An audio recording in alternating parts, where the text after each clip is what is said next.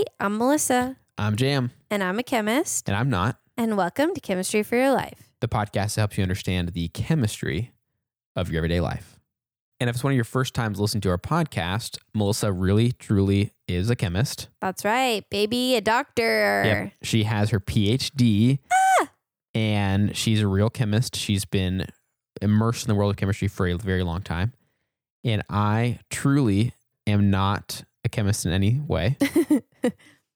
And so we're being very honest. In every single episode, Melissa teaches me something about chemistry in everyday life. Mm-hmm. And I'm learning it just like you guys for the very first time. Yep. Live. And then I have to repeat it back live also. Yes. He does not get a practice run. That's very true. So I did tell Jam that we were doing volcanoes. And usually I have if anything, a 5-minute heads up. Right. Never a week or a day even. Yes. But I'm typing up the beginning, opening the project kind of stuff, and I have to label it something, and then that's when I find out what it is. He said, "What file name should I give this?" And I said, "Volcanoes." And his face lit up, and he said, "I have a story. Well, not like I've been with volcanoes, but a story to tell you." And I have been waiting to hear it. So tell me what your story is, Jam. Okay, yeah. So I have a childhood fascination with volcanoes, and this is one of the stories that my mom likes to tell sometimes. If she, you know how moms any parent or guardian will kind of gather stories that they might pull out frequently, especially when they want to sort of brag on their kids or whatever. Or how cute and funny they are. It's like the few they rotate through. Yeah, exactly. When you were a kid, you used to, that kind of stuff. Yeah. So one of the ones that I remember very clearly, this obsession with volcanoes starting, and my mom also found it very interesting and liked to brag about it to other people. But I learned about some volcanoes probably, for the first time in detail, maybe second or third grade. I can't remember when it's normal. And then I got so interested that this is back in the days of renting, movies from a rental store Blockbuster or whatever. You went there with your mom and your best friend after school or whatever. Exactly. It was a highlight, or doing it on Friday and renting something for the weekend. And we got to drink soda on Friday. Nice. Yeah, we did too. On weekends, we could drink soda. And it was all kind of combination. So after I got into this, found out about volcanoes, got super interested in them, we went to Blockbuster, and my sights were set on, there's so many other cool videos to rent or whatever, movies to rent. I was so excited that I found a National Geographic movie video, whatever you call it, about volcanoes. And a documentary. A documentary, exactly. That's classic Jam behavior. It really is. It's before I got into film and documentary and stuff like that, and studied that and got my degree in it. But so we rented that, and I was glued to the TV watching this thing. None of my brothers wanted to watch it with me. My parents didn't really want to either. It was just for me. And I watched from beginning to end, all in one sitting, this documentary about volcanoes. And I remember there being, it crossed from, talk about different volcanoes. It wasn't just about one, but they had a pretty in-depth story about Vesuvius erupting and Pompeii, and that, really famous story and all that stuff. I remember it pretty well, surprisingly. And who knows how many other movies I watched as a kid I don't remember. But I love volcanoes. They're certainly super scary. Right. But from such an early age, something about them is so captivating to me. And so I'm super interested to learn about them some more. Well, guess what? I also have a story. Okay. So when I was little, I don't really remember the order of these things. My mom doesn't have a story, but I also loved volcanoes. I especially loved watching the lava or the magma turn into rock. Yeah. And the noises it makes, as it's kind of coming down and solidifying. Yes. And the texture of it. And I just wanted to touch it so bad. Yes. Obviously, I knew that it would not be good to do it, but it was just so beautiful. I was just entranced by it. Totally. Yeah. And I'm pretty sure I read this book called Escape from Pompeii. Did you read that since you also loved volcanoes? I don't know if I did. Well, then I was thinking about it because I don't think people did escape from Pompeii. So I'm like, what is that? Yeah. But so I remember reading a book about Pompeii that I was shocked and horrified to find that people were just like basically frozen. Yeah. In what they were doing the minute they got overtaken by, I think it was ash technically. Right. So yeah, that fascinated me too. And then I found that you could be something called a volcanologist. That's the person who specializes in studying volcanoes. And I wanted to be that. Yeah. But guess what? What? I could do that right now if I wanted, because you have to have a background in chemistry. Nice. Very cool. So if I wanted to switch gears, I could, but I decided that it was a dangerous career. And also I hate being hot. So it's like, is that a good career for me? And I honestly, my life doesn't really work for me to travel to beautiful places all the time, financially and or otherwise. Yeah. So even though I gave up my dreams of studying volcanoes in favor of sitting in an air conditioned room and chatting with you in Denton, Texas, when I could be at beautiful mountain sides, volcano sides, there are other people who didn't give up on those dreams, and they do study. They study both I think they study the development of the volcano and trying to find tools to predict the volcano and how they develop, because it seems there's different pathways for the magma. And so it seemed like they studied those processes, the biogeochemical processes, to learn as much as we can about volcanoes so that we could be more prepared for volcanoes. And I didn't really know. I learned during my early volcano obsession that was a profession that existed. Like that could be something you study, because it actually was, I think, a different documentary I watched. So I guess I did this more than once. But there's this couple, and they were both volcanologists together. You heard about them? Yeah. Yes. And in one of the documentaries I watched, it was like you got to see a lot of the things that they did and places they went. But at the end, it was like, and sadly, this couple, both of them, lost their lives while trying to get to a volcano, and it they got trapped or something like that. I think we may have talked about this before, but I also think that I didn't want to be a downer, but since you brought it up, I think that profession has a very high rate of death associated with it. Yeah, it's like, it makes sense, but it's super sad, but also cool that people are willing to risk it for the sake of a lot of good things to find out about. I kind of put it on the level of being an astronaut. Like the willingness to explore an unknown frontier that is so powerful and dangerous. Yeah. And that has so many unknowns, and that puts your life consistently at risk and requires you to take so much time away from your family. Yeah.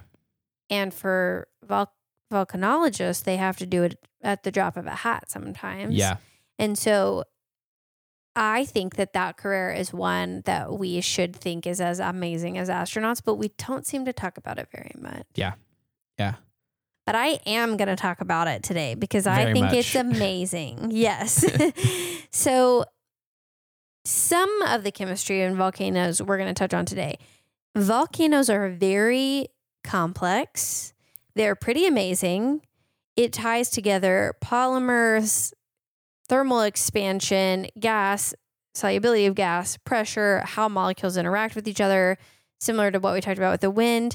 And there's also so much more science in it. So I just kind of wanted to give you a broad overview of some chemical principles at play, but I'm sure I could do a whole series on it. And I do kind of want to reach out to someone who studies this. I did find somebody who touched on something, whose research was on something that we're going to touch on today. So hopefully that person will respond to me, and then maybe we could interview someone from volcano chemistry. Amazing. Yeah. So my quick summary of what volcanoes are is very similar to what happens when Diet Coke and Mentos do that thing. Oh. So we talked about that. Now there's a nucleation site in that sort of, the nucleation site is the impetus for the thing that happens, and that part is different. Okay. But the general idea of air escaping and bringing magma, or I guess it becomes lava, I think, when it comes outside, bringing those things out with it, that's very similar to what we saw.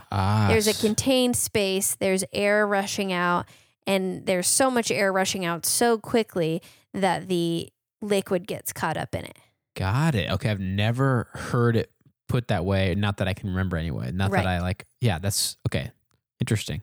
I hadn't heard it. I've heard people talking about, and there was a lot of quotes about, oh, it's just like when you release a soda can and you hear the gas comes out, Yeah. that volcanoes are off-gassing, but then they didn't talk about the explosion being like the Diet Coke and Mentos, and I was like, they're so similar. Yeah. But I guess probably not everyone has done an in-depth chemistry episode about the phenomenon of Diet Coke and Mentos, so I kind of had that unique perspective. Yeah.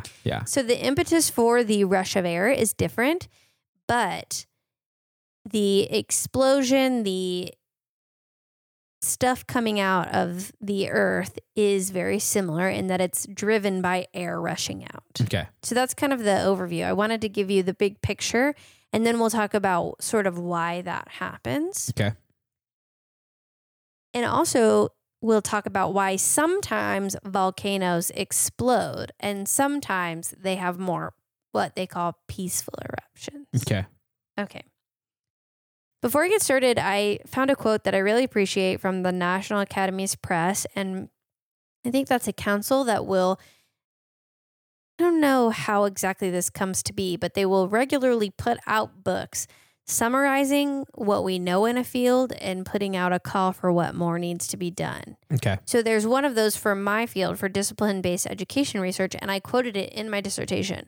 The National Academies Press book said that we need more of this kind of study. Got it. So they summarize this as, I think this one was 2017 or 2019. They summarized the current state of volcanoes and said, quote, a central challenge for developing models is that volcanic eruptions are complex, multi-phase, so phase, as an aside, phase meaning solid, liquid, gas, and multi-component systems that involve interacting processes over a wide range of length and time scales. For example, they're referring to magma as an aside. For example, during storage and ascent, so rising of the magma, the composition, temperature, and physical properties of magma and host rocks evolve.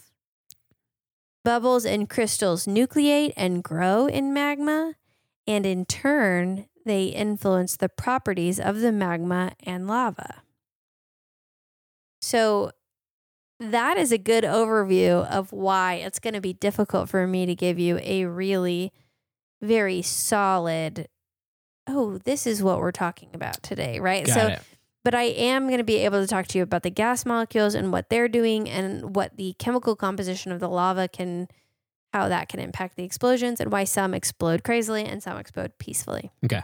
So I'm not trying to cover the whole scope of doing volcanoes because I think only a volcano expert could truly talk about that. And even then, I think this is one of those gray areas, like we talked about a few weeks ago, where it's hard to know everything. And there's probably theories, but not a lot of this for sure is what's going on. Right. So I tried to hold on to things that I could easily say, as a chemist, I am highly confident that this is what's happening. Okay.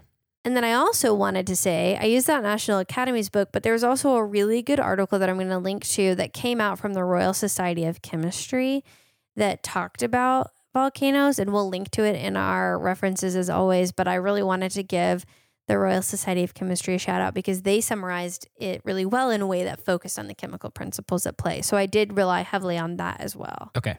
And also the Royal Society of Chemistry has been one of our sponsors in the past. They have some really cool chemistry podcast resources and stuff like that. So go check them out. We really appreciate them. They're essentially like the American Chemical Society, but over in the UK. Nice. So shout out to them. Thank you for that article. That was awesome. And it'll be linked in our show notes. Okay, so as I mentioned, what essentially happens with volcanoes is there's a big Diet Coke and Mentos situation. Okay. Or, so it either does the big explosion, Diet Coke and Mentos, poof, it all comes out. Right. Or more peaceful explosions could be sort of like if you just have a 2-liter that gets shooken up and you open it and it kind of spills out, but it's not a crazy explosion. Right. You can expect to see both of those different kinds of explosions from volcanoes. Okay. So big explosive eruptions and then more peaceful eruptions. Okay. And I bet you wouldn't have guessed this, but chemistry can explain some of why that happens. Huh. Are you shocked? Are you sure? I'm so sure, but I'm also so sure that there's a lot more that we don't know yet. You mean chemistry with the beakers and the test tubes and the Erlenmeyer flasks? That has something to do with that volcanoes? very same one. Yeah. What the heck? Absolutely. What the hey? Just thinking like of suddenly like a 1940s like sitcom dad. Dude, you would be a great 1940s sitcom dad. Classic. I don't know if I could handle it. I think it'd be funny to do it to be funny, but like if you meant it in earnest. If you meant it in earnest and that was really how you were, I think I would, that would not have fun. But it's funny to do it now as like an anachronism. Right. But anyway. So the Earth, a lot of people I think know this already, but just a quick review. The Earth is not just a big ball of solid rock. There is a liquid core that's actually I think it's iron rich. And then there's 2 more solid layers on the top, solid-ish. Right. So there's the core, and then the mantle is one of those solid layers, and then the crust is what we live on, hang out on. It's solid-ish. There's water on top of the crust, obviously oceans, lakes, waterfalls, rivers, whatever. Yeah. So somewhere in the bottom of the crust and the top of the mantle, even though it's all mostly solid, there is liquid. Okay. And that liquid is called magma. And we know, I didn't know this until I read about it. I assumed that came from the liquid core. Uh-huh. But we know that magma does not come from the liquid core because the chemical composition of magma is different. Okay, interesting. So magma seems to be a mixture of melted rock that's very, very hot. That's why it's liquid. Mm-hmm. It also is under quite a bit of pressure.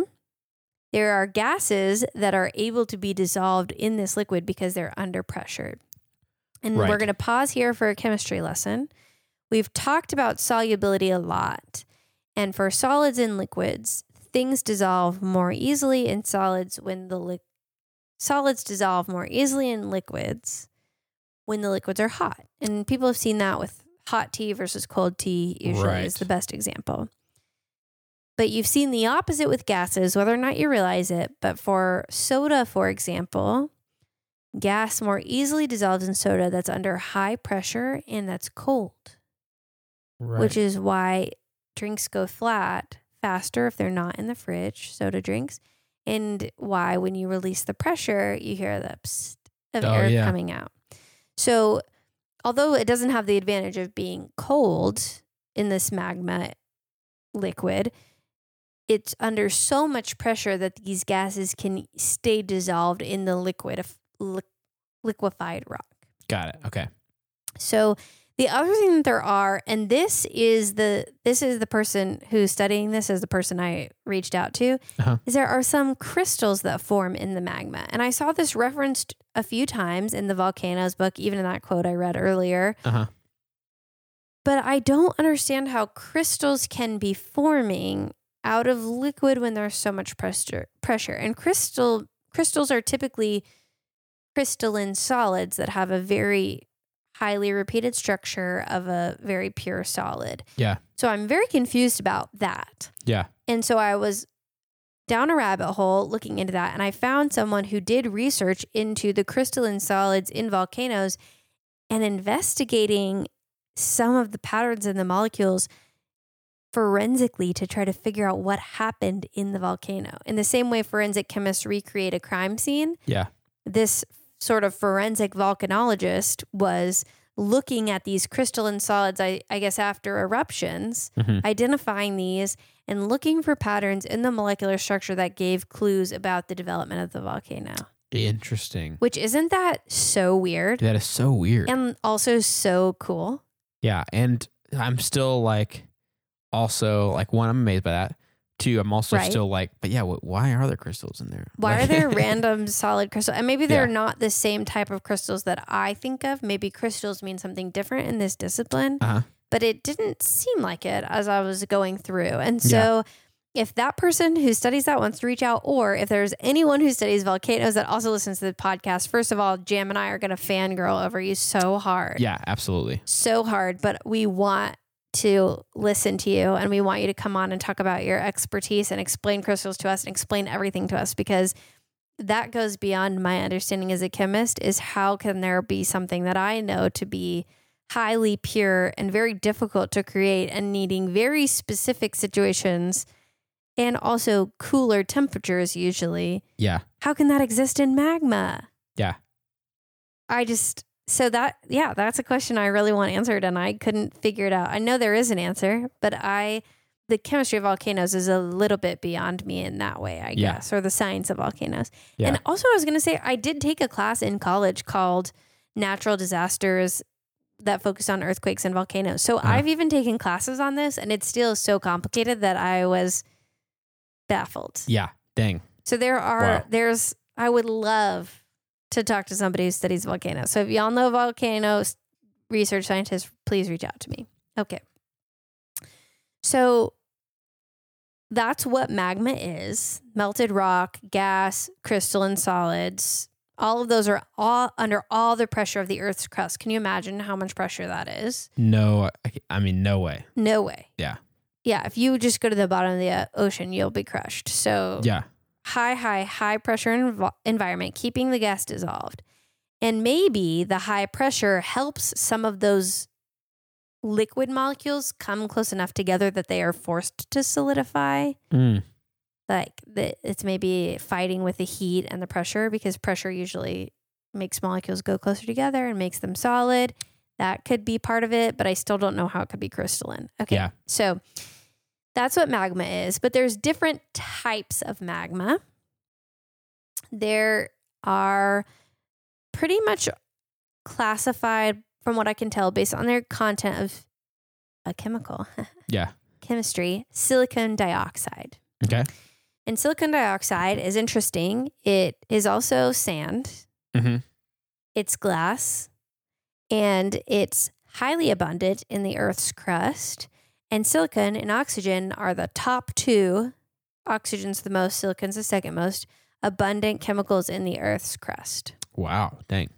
So there's different types of magma, and I'm going to try to say their names. I don't think I'm going to say them right. And then from then on, I'm just going to characterize them by high silica and low silica content. Okay, so there's basaltic magma that has a lower content, that's 45 to 55% silica by weight, silicon dioxide by weight. Okay.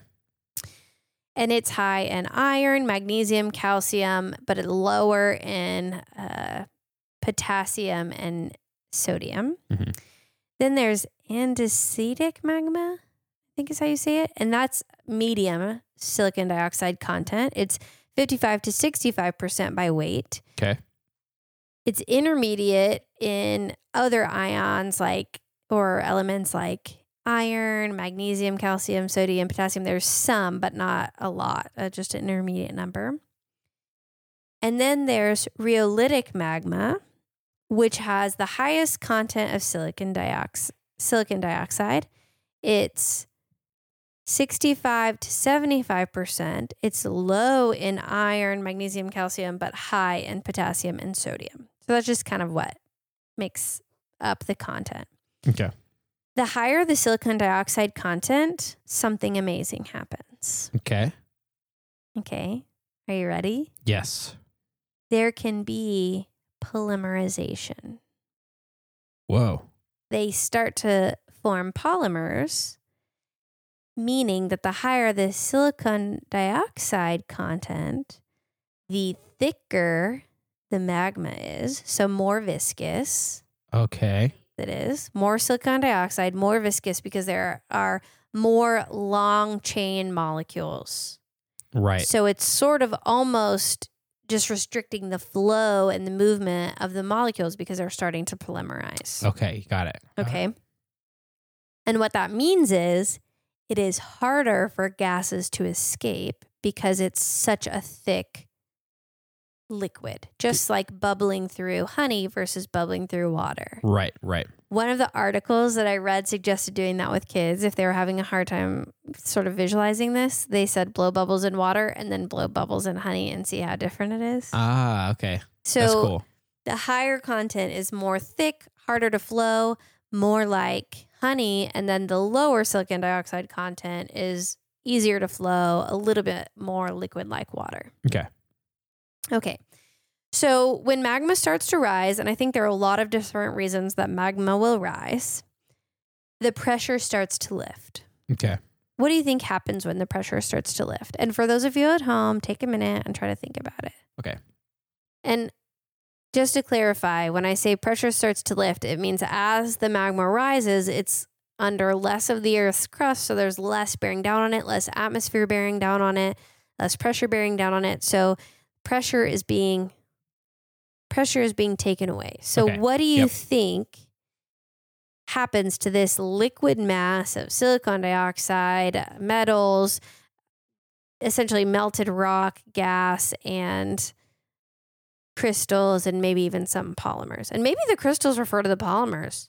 That'd be interesting. Okay, sorry, that was a off thing. But what do you think might happen if we start to take some of that pressure off?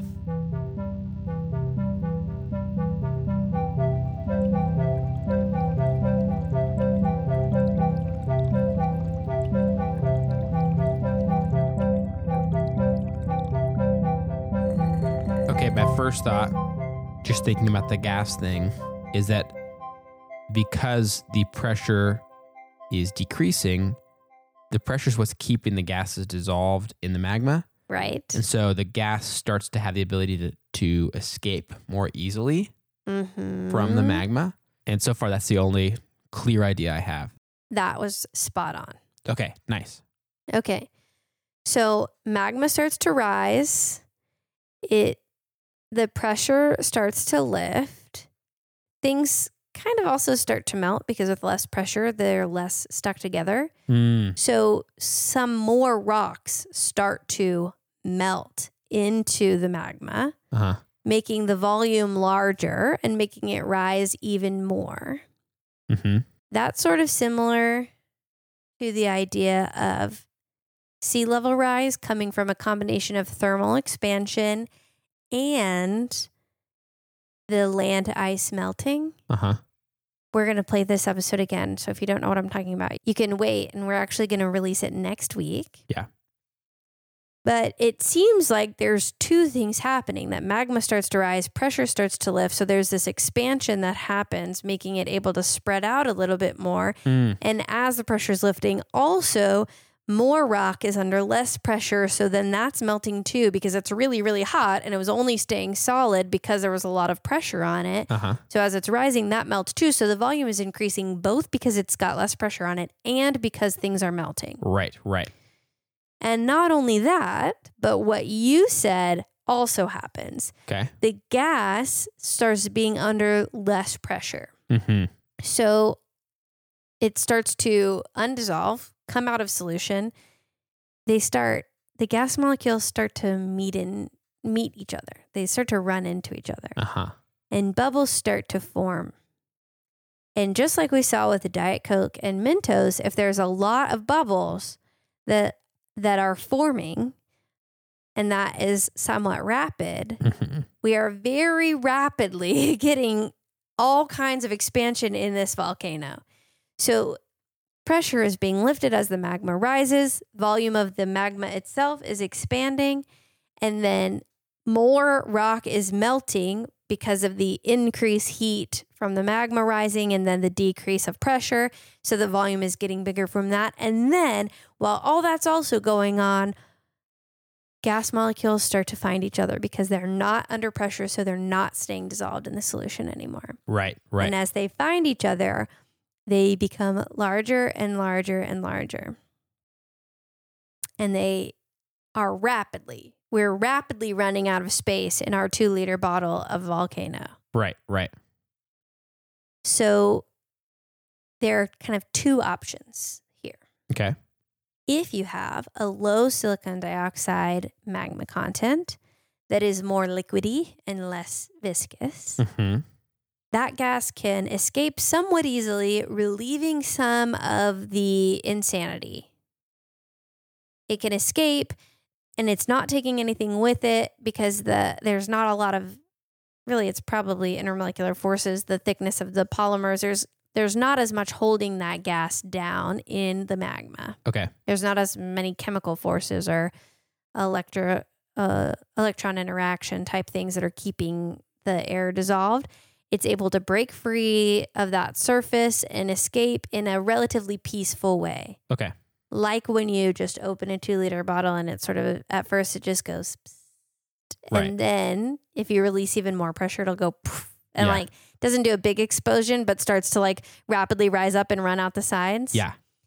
Low silicon dioxide acts like the soda can that's been shaken, but doesn't have Diet Coke and Mentos situation. Okay. You hear a light release of gas where some of the gas is able to get out, but then due to a chemical principle that as gas is leaving, more gas wants to maintain the equilibrium that's formed. And so it sort of starts to all rush out at once. And then the rising is still happening of the magma, and it'll sort of bubble over the edges, but it does so. It comes out of the earth and runs down the side of the volcano or wherever it's coming out of in a more peaceful way because there is significantly less trapped air because the air bubbles were able to overcome the intermolecular forces holding them in. Got it. Okay. Once that pressure was released, some of them could start to escape. Mhm. If you have a high silicon dioxide content and it's acting like honey, and you're bubbling air into this thick liquid that can't get out. Right. When it finally does get out, it's going to be violent. Got it. Okay. So some volcanoes erupt insanely, explosion, high intensity. Those have the rhyolitic magma that have the high silicon dioxide content because that thick, viscous, polymerized magma is forcing the air bubbles to stay in. The air bubbles don't want to stay in. And then when they run out of space, they'll rush out and they'll just bring all that stuff with them. Right. It just hitches on for a ride. Just like in Diet Coke and Mentos. Yeah. That gas is trying to get out and the magma is going to hang on for dear life and come out with it basically. So there's not a nucleation site like we have in the other one, but it's almost as if the pressure releasing is enough for there to be lots of little tiny nucleation sites and they meet up and just all come out. Right. Okay. Right. So that's why some volcanoes explode violently and some are more peaceful. Got it. Violent ones, they'll shoot stuff into the air, and then the other ones, it just kind of trickles out the side. I mean, as peaceful as molten rocks leaking out of the earth can be. That sort of oozing, like steady flow or whatever kind of look that is not as intense or whatever. And you know what's interesting? Most of the gases in magma are water vapor and carbon dioxide. Huh.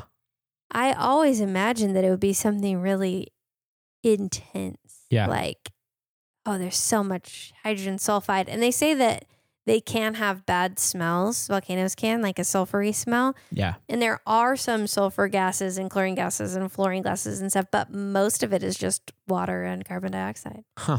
Wow.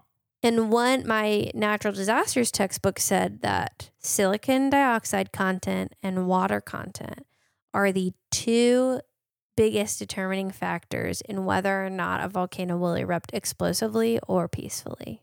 Wow.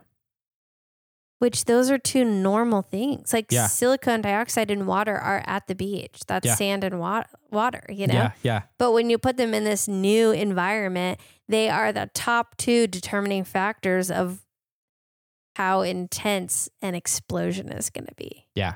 Dang. When I read that, I said out loud, whoa. Yeah. It's just water? Water's the gas that does the thing? That just blew my mind. Dang, wow. So that's it. That is why some volcanoes explode and some volcanoes don't. Okay, interesting. Dang. That's kind of tough. That is kind of tough. Again, I stole your thunder by doing my own analogy, but I did my analogy to a previous episode. So Yeah. Yeah, and it really was so helpful to understand it because it, in other ways, doesn't make like real logical sense based on just kind of how most of us probably think about volcanoes and magma, and even how most of us think about like gases even being dissolved in liquids, which is already something that most of us don't understand or don't think about. Right. Even though we drink soda, carbonated drinks all the time, Yeah. you know? So, okay. So I think really the using carbonated drinks, using Mentos and Diet Coke or whatever, all that stuff is, to me, the most helpful thing I can think of because it already helped me understand it. Right. And I don't really feel like there's something that's really missing from that I need, if that makes sense. So just like any carbonated drink, Mm-hmm. sitting down there way in the earth, in the mantle, there already is, before there's ever a volcano, there already is just this magma, super hot liquid rock, Mm-hmm. which Is not from the core. is not from the core. And there's different kinds of it, Mm-hmm. but it's going to have some of the same things between all the different kinds. Right. And there is already gas dissolved into it. Mm-hmm. It's More already gas in some than others too. more gas than some than others. And it's under this intense pressure, Right. which is keeping the gas there dissolved into the magma. Right. And then separate from the gas, the makeup of the magma varies a lot Mm-hmm. based on what is in it, which can make the magma a lot thicker, Right. a lot more viscous, or thinner, less Mhm. viscous. And lots of different things make that up, but it has a pretty significant effect on the eruption Right. and the gas being held in it or not. And so when this magma has an opportunity to rise up a little bit and move into an area of less pressure, Right. as it gets closer to the crust, there's less pressure on it. Mm-hmm. The gas starts to have the ability to come out of solution. Mm-hmm. These gas atoms and molecules can start finding each other and creating larger and larger bubbles Mm-hmm. of gas together, sort of fighting being held captive in the magma. And I don't know if I did a good job of explaining this, and we've talked about this a lot before, but they're really mostly held captive because there's the pressure, but also there's intermolecular forces that they can't overcome. They don't have enough energy or ability to move to overcome the intermolecular forces to meet each other and find bubbles. Right. And so as they're able to do that, the way that it actually looks in the eruption can vary, but in all those cases, it starts to be able to create larger and larger bubbles, which can help it rise to the surface. Mm-hmm. But the way that it brings the magma with it can change. So in the thinner, less viscous magma, it will still bring it to the surface with it, but it might kind of just ooze out in this chill, more peaceful way. Chill as a volcano can be. Right. Right. Still like, burning lots of stuff and super dangerous for humans and whatever else and Yes. animals Yep. and plant life. But it is oozing out. And then in the magma that is much more viscous, has the polymers, has just overall much more thick, the gas will have a hard time kind of escaping in a peaceful way. And so as it's bringing it to the surface, as it's moving into this lower pressure area, as it gets closer to the crust, it will bring the magma with it. Mm-hmm. And the magma just hangs on for dear life. Yep. And when it reaches the surface, it blasts out in this pretty violent Yeah. way. And that's the analogy you gave is perfect. A soda kind of just oozing out because it was It was under some pressure, but there's no Mentos involved, nothing else involved, just being released and kind of running over the side of the cup or running out of the bottle or the can or whatever is the first situation. The thinner magma, and then the thicker polymerized magma that's much more viscous is the second situation, is the Mentos, very violent geyser of magma shooting out from the earth. And that's all I can remember. Okay, I think that's good. While you were talking, I thought of some things, though. Okay. So one thought is maybe a better analogy, because where the analogy breaks down is there's not a nucleation site that forces all the gas out. Right. The difference is in the liquid. Right. So one thing I thought of is, real maple syrup is nice and runny and almost more like water. Yeah.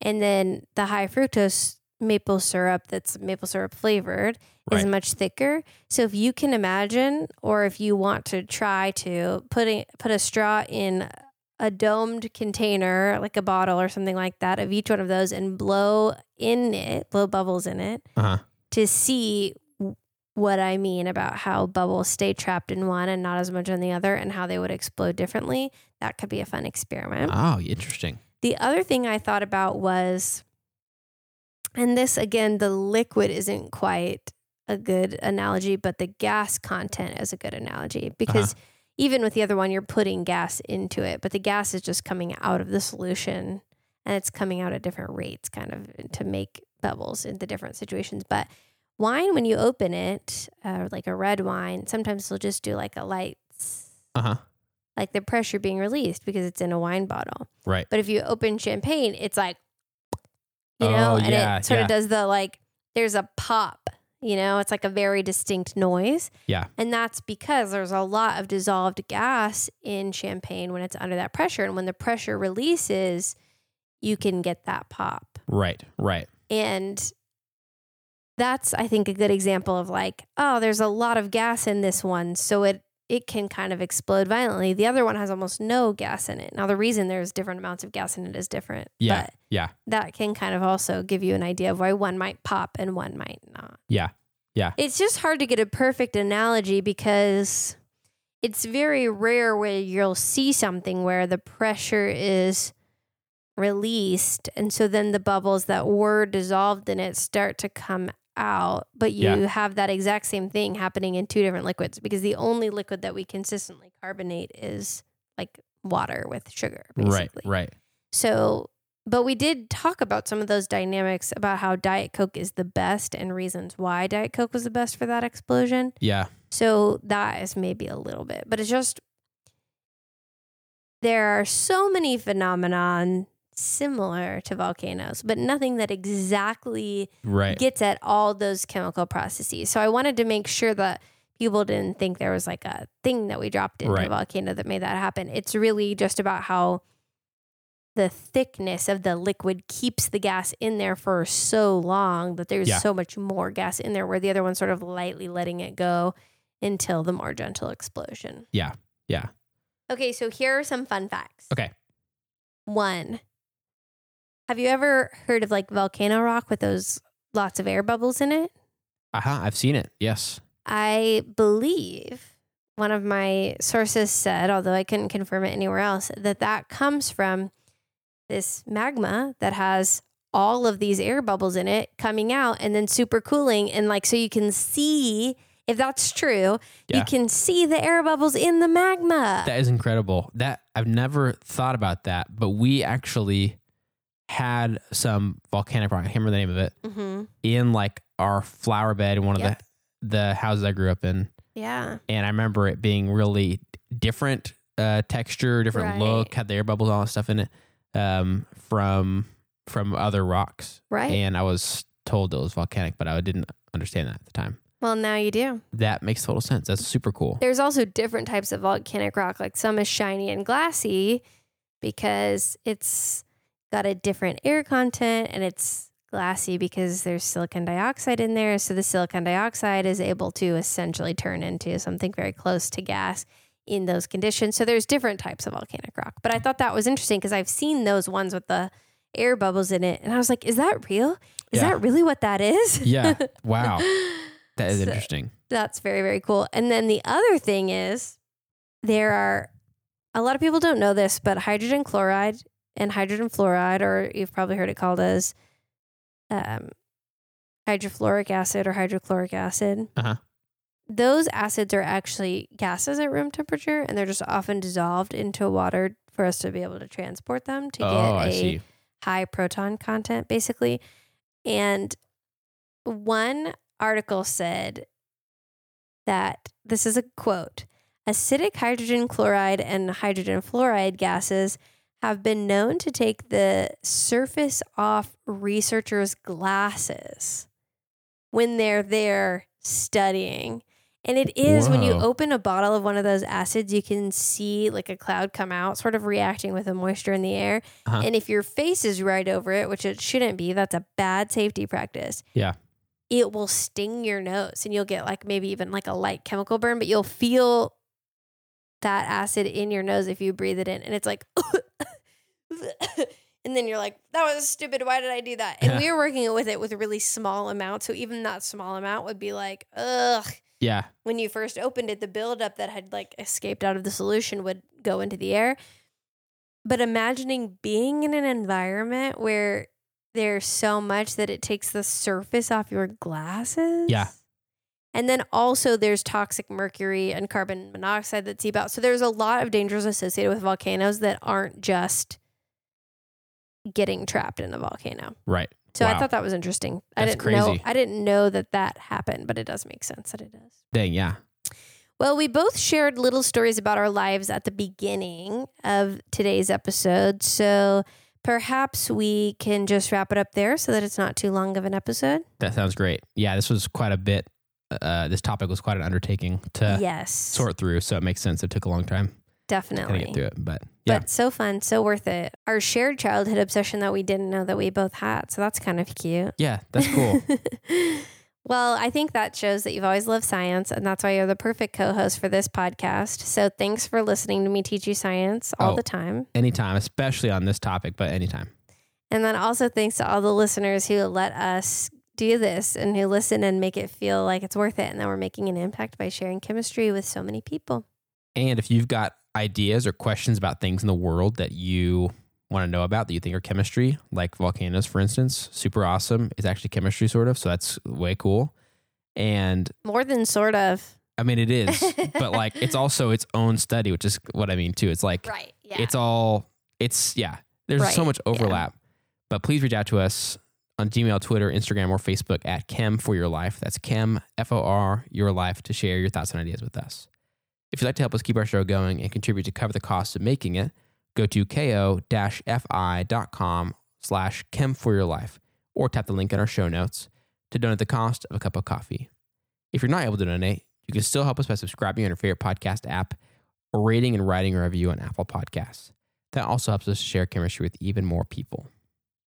This episode of Chemistry for Your Life was created by Melissa Collini and Jam Robinson. References for this episode could be found in our show notes and on our website. Jam Robinson is our producer, and we'd like to give a special thanks to V. Garza and S. Navarro, who reviewed this episode.